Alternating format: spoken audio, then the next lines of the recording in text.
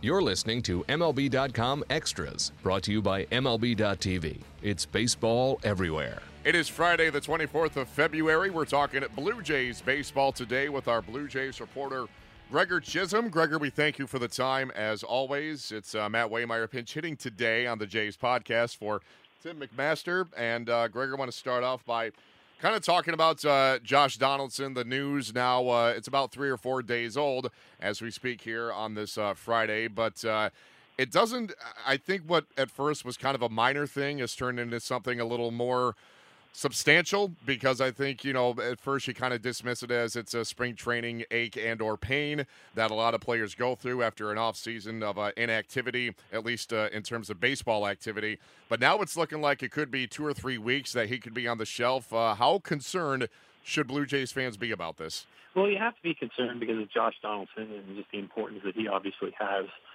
to that roster. I mean, in a lot of ways, Donaldson's going to be what drives whether or not this season becomes a success. And he's someone you need to have in the lineup every single day. But, the one thing we have learned about Donaldson over the course of time during Toronto and also Oakland before that is he is one of the more durable players in the game. I mean, he's a guy who very rarely misses any kind of games. He's only missed a handful in each of the last 2 years. So he's someone who's known and has the ability to play through pain. And I do think this is one of those situations where if it was the regular season, you'd see a bit of a different approach. But at this time of year, there's no rush. But on the other hand, when you show up and get hurt in the first week of spring training and it's one of your star players, that still has to be at least some level of concern for this team just because of how important he is. Yeah, that's not a good way to start any spring training camp when, any player, much less a star player, the caliber of Josh Donaldson goes down like this. And, Gregor, do you know how or when this occurred? Was it, an activity on the field? Was it just something he woke up with and didn't feel right? How did that go down? Yeah, it was just kind of a freak thing on the field on one of his first workout days where it was just kind of a baseball play. And it was one of those things where he just kind of felt something. And, we have seen him tweak a few things over the last couple of years in Toronto. He had the hip issue last year that he really kind of had to play through. And, he tweaked out in the swing and had to kind of really battle through that. And I think this is something that would be somewhat similar to that in the sense of, he'd be grinding if he could, but there's really no reason to at this point in time right now. So in a sense, the Jays got lucky that it happened now as opposed to the start of the regular season because we still got easily a full month to get ready. And all expectation is even though his spring training will be, a lot shorter than people thought it was going to be, he should be fine and good to go. Yeah, if there's a silver lining here, this happened in the middle of February, not the middle of March. So that's definitely good news for the Jays and for Josh Donaldson, who we won't see for a couple of weeks, but, no reason to think that it's going to be something reoccurring or lingering. Hopefully he gets back on the field soon and is squarely in the cleanup hole for the Jays on opening day or batting third somewhere in that neighborhood for sure. Gregor, let's transition now to a guy that a lot of eyes are going to be focused on come Sunday. It's his first Grapefruit League start, first start period in a Jays uniform. That, of course, is Matt Latos, as he was signed by the Jays to a recent minor league deal. And I was kind of shocked to discover that, he's one of these guys that it seems like he's been around forever. You think he's in his, early to mid-30s. He's 29. He only turned 29 in December. That kind of caught me off guard, and I'm sure a lot of other people too. When he's right and when he's healthy, very good arm, one of the best in the game, in my opinion, but he hasn't been right for a while. What sort of expectations are we seeing here for Matt Latos? Yeah, his is an interesting case to watch this spring because he's getting stretched out as a starter because the Blue Jays do need that insurance policy. I mean, they do have a starting five that's pretty much locked in, so there's going to be no changes there. But if somebody gets hurt, then Latos immediately becomes that backup option. He's kind of the sixth starter at this point in time right now. But the other thing the Blue Jays are looking at from him is, he's also auditioning for a spot in the bullpen, and I think they're intrigued how that arm will play up over shorter stints. Something he's done a bit of in his career over the last few years when things haven't really gone his way. But for the most part, the vast majority of his time has obviously come out of the rotation. So they're going to eventually try and take a look at, I think towards maybe the end of camp, You might see him in a bit of a shorter stint just to see what he can do over the course of 1 inning or 2 inning stints where he's letting it fly a little bit more.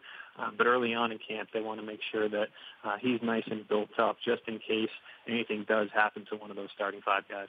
Yeah, and as we see pretty much with any team throughout the course of any season, it's never 1 through 5 anymore. It can be 1 through 7, 1 through 8.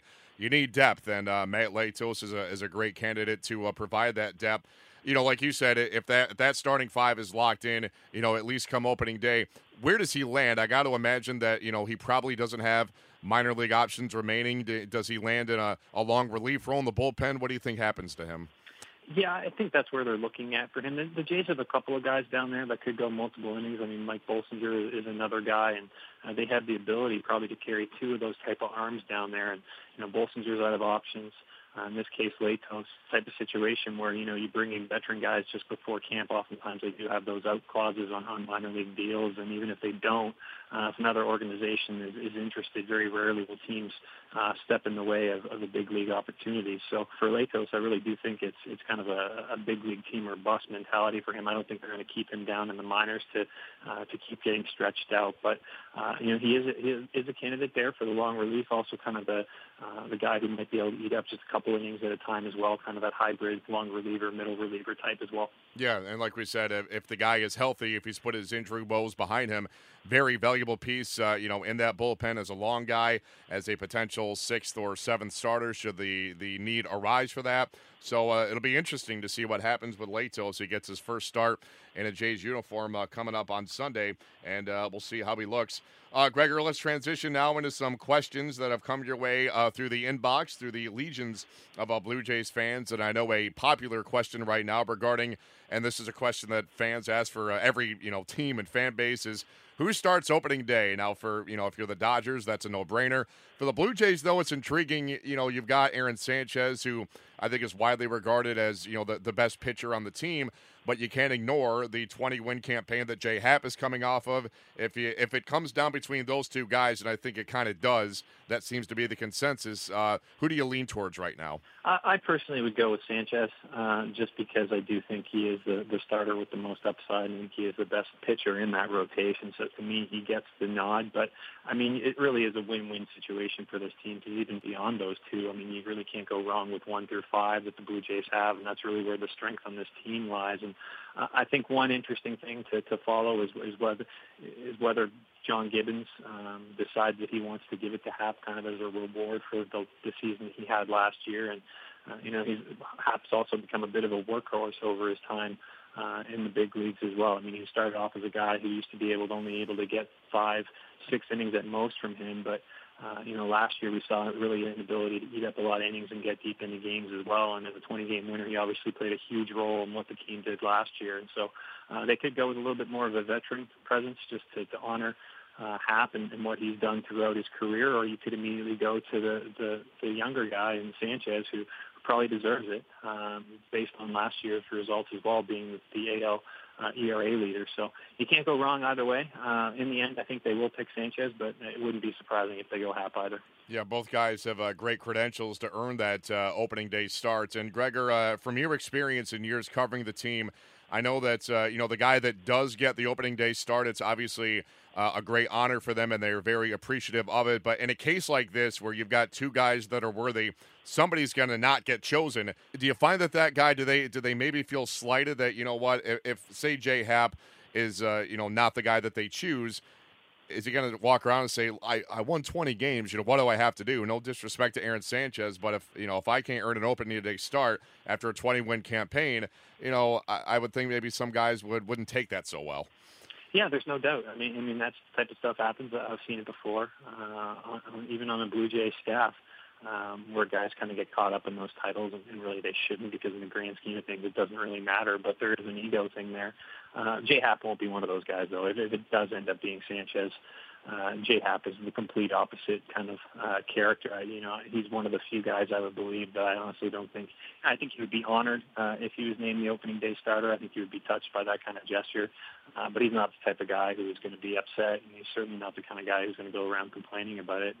And in Sanchez's perspective, if he's the guy who doesn't get it, I think he'd handle it just fine as well, because I think he would understand the experience factor that Hap brings to it, and kind of rewarding a guy who's been around for a little bit as well. So I think in this particular case, with those two guys in particular, I don't think egos are going to be much of a factor there. And that's going to be a great relief for John Gibbons to know that no matter what decision he makes, the other guy is not going to feel slighted by it. Both Sanchez and Hap are going to check their egos at the door. And look, any athlete that reaches this level, they have an ego. That's not a bad thing. But in the grand scheme of things, like you said, it's one game, it's one start. It would be a great honor, but the point is to have them both productive for all 162 games. And, again, like you said, to have those two guys not have an attitude about it has got to be a great relief for John Gibbons and for the entire team, and we'll see what decision he does make here in the coming weeks. Fans also inquiring about Kendrys Morales, a lot of questions about him, and, I'm not going to be so bold to suggest that, that he's going to make people forget about Edwin Encarnacion. That's kind of ridiculous, but at the same time, I've always felt that Morales is one of the more underrated guys in the game. I think he's even a year younger than Edwin, if I recall. I think Kendrys is 33. Edwin's 34 for whatever that's worth. But, this is a guy that the last 2 years he's been fully healthy. He's played over 150 games each year, averaging 26 homers and 100 RBIs. Those are great numbers. So do you think he's going to surprise some people this year and be a guy that, again, he's not going to make people forget about Edwin, but he's going to, surprise a lot of people, turn a lot of heads too? Yeah, I think there's going to be a lot of pressure on him early on. Not saying that he'll necessarily feel it, but there will be a lot of attention on him just because he is still in the Encarnacion's shoes from a media's perspective and from the fan base's perspective, and that's not an easy thing to do. But I think once people get a bit of a longer look at him, I think he'll start getting some of that credit, at least in this market. And I think one of the things the Blue Jays are gambling on with him is he's a guy who's had a track record in a lot of parks that were viewed more as being pitcher-friendly, and now he's coming to the American League East. It's not just Rogers Center where he's going to get more games. It's going to be places like Fenway Park and Yankee Stadium. So really, really nice hitting stadiums. And so that's why the Blue Jays kind of think that not only can he maintain what he was doing over the last couple of years in Kansas City, but they actually think that he can have a bit of an uptick in his numbers as well. I mean, you're talking about a guy who has been a 30-homer, 90 RBI threat. If you can see a bit of an uptick in that, I mean, that's the type of production you need from the middle of the order. Encarnacion obviously was a massive fan favorite here for a very long period of time and really helped turn this organization around in a lot of ways. So he's not going to be forgotten anytime soon. But, as long as Morales plays well, I don't think it'll be too long before he gets the respect that he deserves in this area as well. Yeah, certainly agree. And a great point about the ballparks. He's played half his games the last 2 years at Kauffman Stadium, by no means known as a hitter's haven. And like you said, again, half his games now at Rogers Center. He's going to go to Fenway Park, Yankee Stadium. So, a lot of reason to think that there could be some big-time upside with Kendrys Morales as he was signed to a free agent deal by the Blue Jays. And we'll see what he does. I think we both agree that, you're not going to make him forget about Edwin, but he's certainly capable of surprising some people and really being a big bat in the middle of that order. Gregor, just to wrap up here, some things that have kind of stood out to you from Blue Jays camp and spring training right now. What's kind of caught your eye or caught your ear? Well, one of the early storylines to me that I found kind of compelling a little bit is the Jays' approach to left field. And Ross Atkins came out last week and kind of insinuated that he thought the Blue Jays would be best served with Justin Smoak as the everyday first baseman, and then insinuated that Steve Pearce could be the guy in left field. And initially, the thought going into camp was that those two guys would probably platoon at first base, and then that would create playing time in left field for guys like Ezekiel Carrera, Melvin Upton Jr., maybe Dalton Pompey as an outside shot. But if Pearce does start in left field and Smoak is playing at first base, it's going to give this team a bit of an interesting look as well. And Pearce was one of the bigger additions that this team made in the offseason. He's someone who's struggled to stay healthy and is really viewed as an asset against left-handed pitching. But he does have some pop against right-handed pitching as well. And it seems like the Jays kind of might be changing course early on in the spring to give Pearce that opportunity to potentially become an everyday guy in left field as opposed to first base. And that's something that's certainly going to be a reason to follow over the next few weeks. And in a camp that doesn't have a lot of jobs up for grabs, that's one of the more compelling ones to watch. Yeah, definitely an under-the-radar signing, but one that could be a big X factor for the Jays. Steve Pearce here in 2017, and Justin Smoak, a lot of people expecting or hoping for a bounce-back season from him. And if those things fall into place, this Blue Jay offense, after sliding a little bit this past season compared to their unbelievable 2015. Maybe they get back on the map as one of baseball's truly elite offenses here during the course of a brand new season. Great place to wrap it up. Gregor Chisholm, our thanks to you, our Blue Jays reporter, and we'll do it again at this time next week. In the meantime, it's Matt Waymeyer signing off for MLB.com Extras, Toronto Blue Jays. MLB.tv Premium, the #1 live streaming sports service, is celebrating 13 years. Watch every out-of-market regular season game live or on demand in true HD. Real-time highlights, live look-ins, pitch tracking widget, and more. MLB.tv Premium includes a free At-Bat 15 subscription. Watch live baseball on over 400 mobile and connected devices. Watch at home, in the office, or on the go every night on every device. Blackout and other restrictions apply. Visit MLB.tv for details.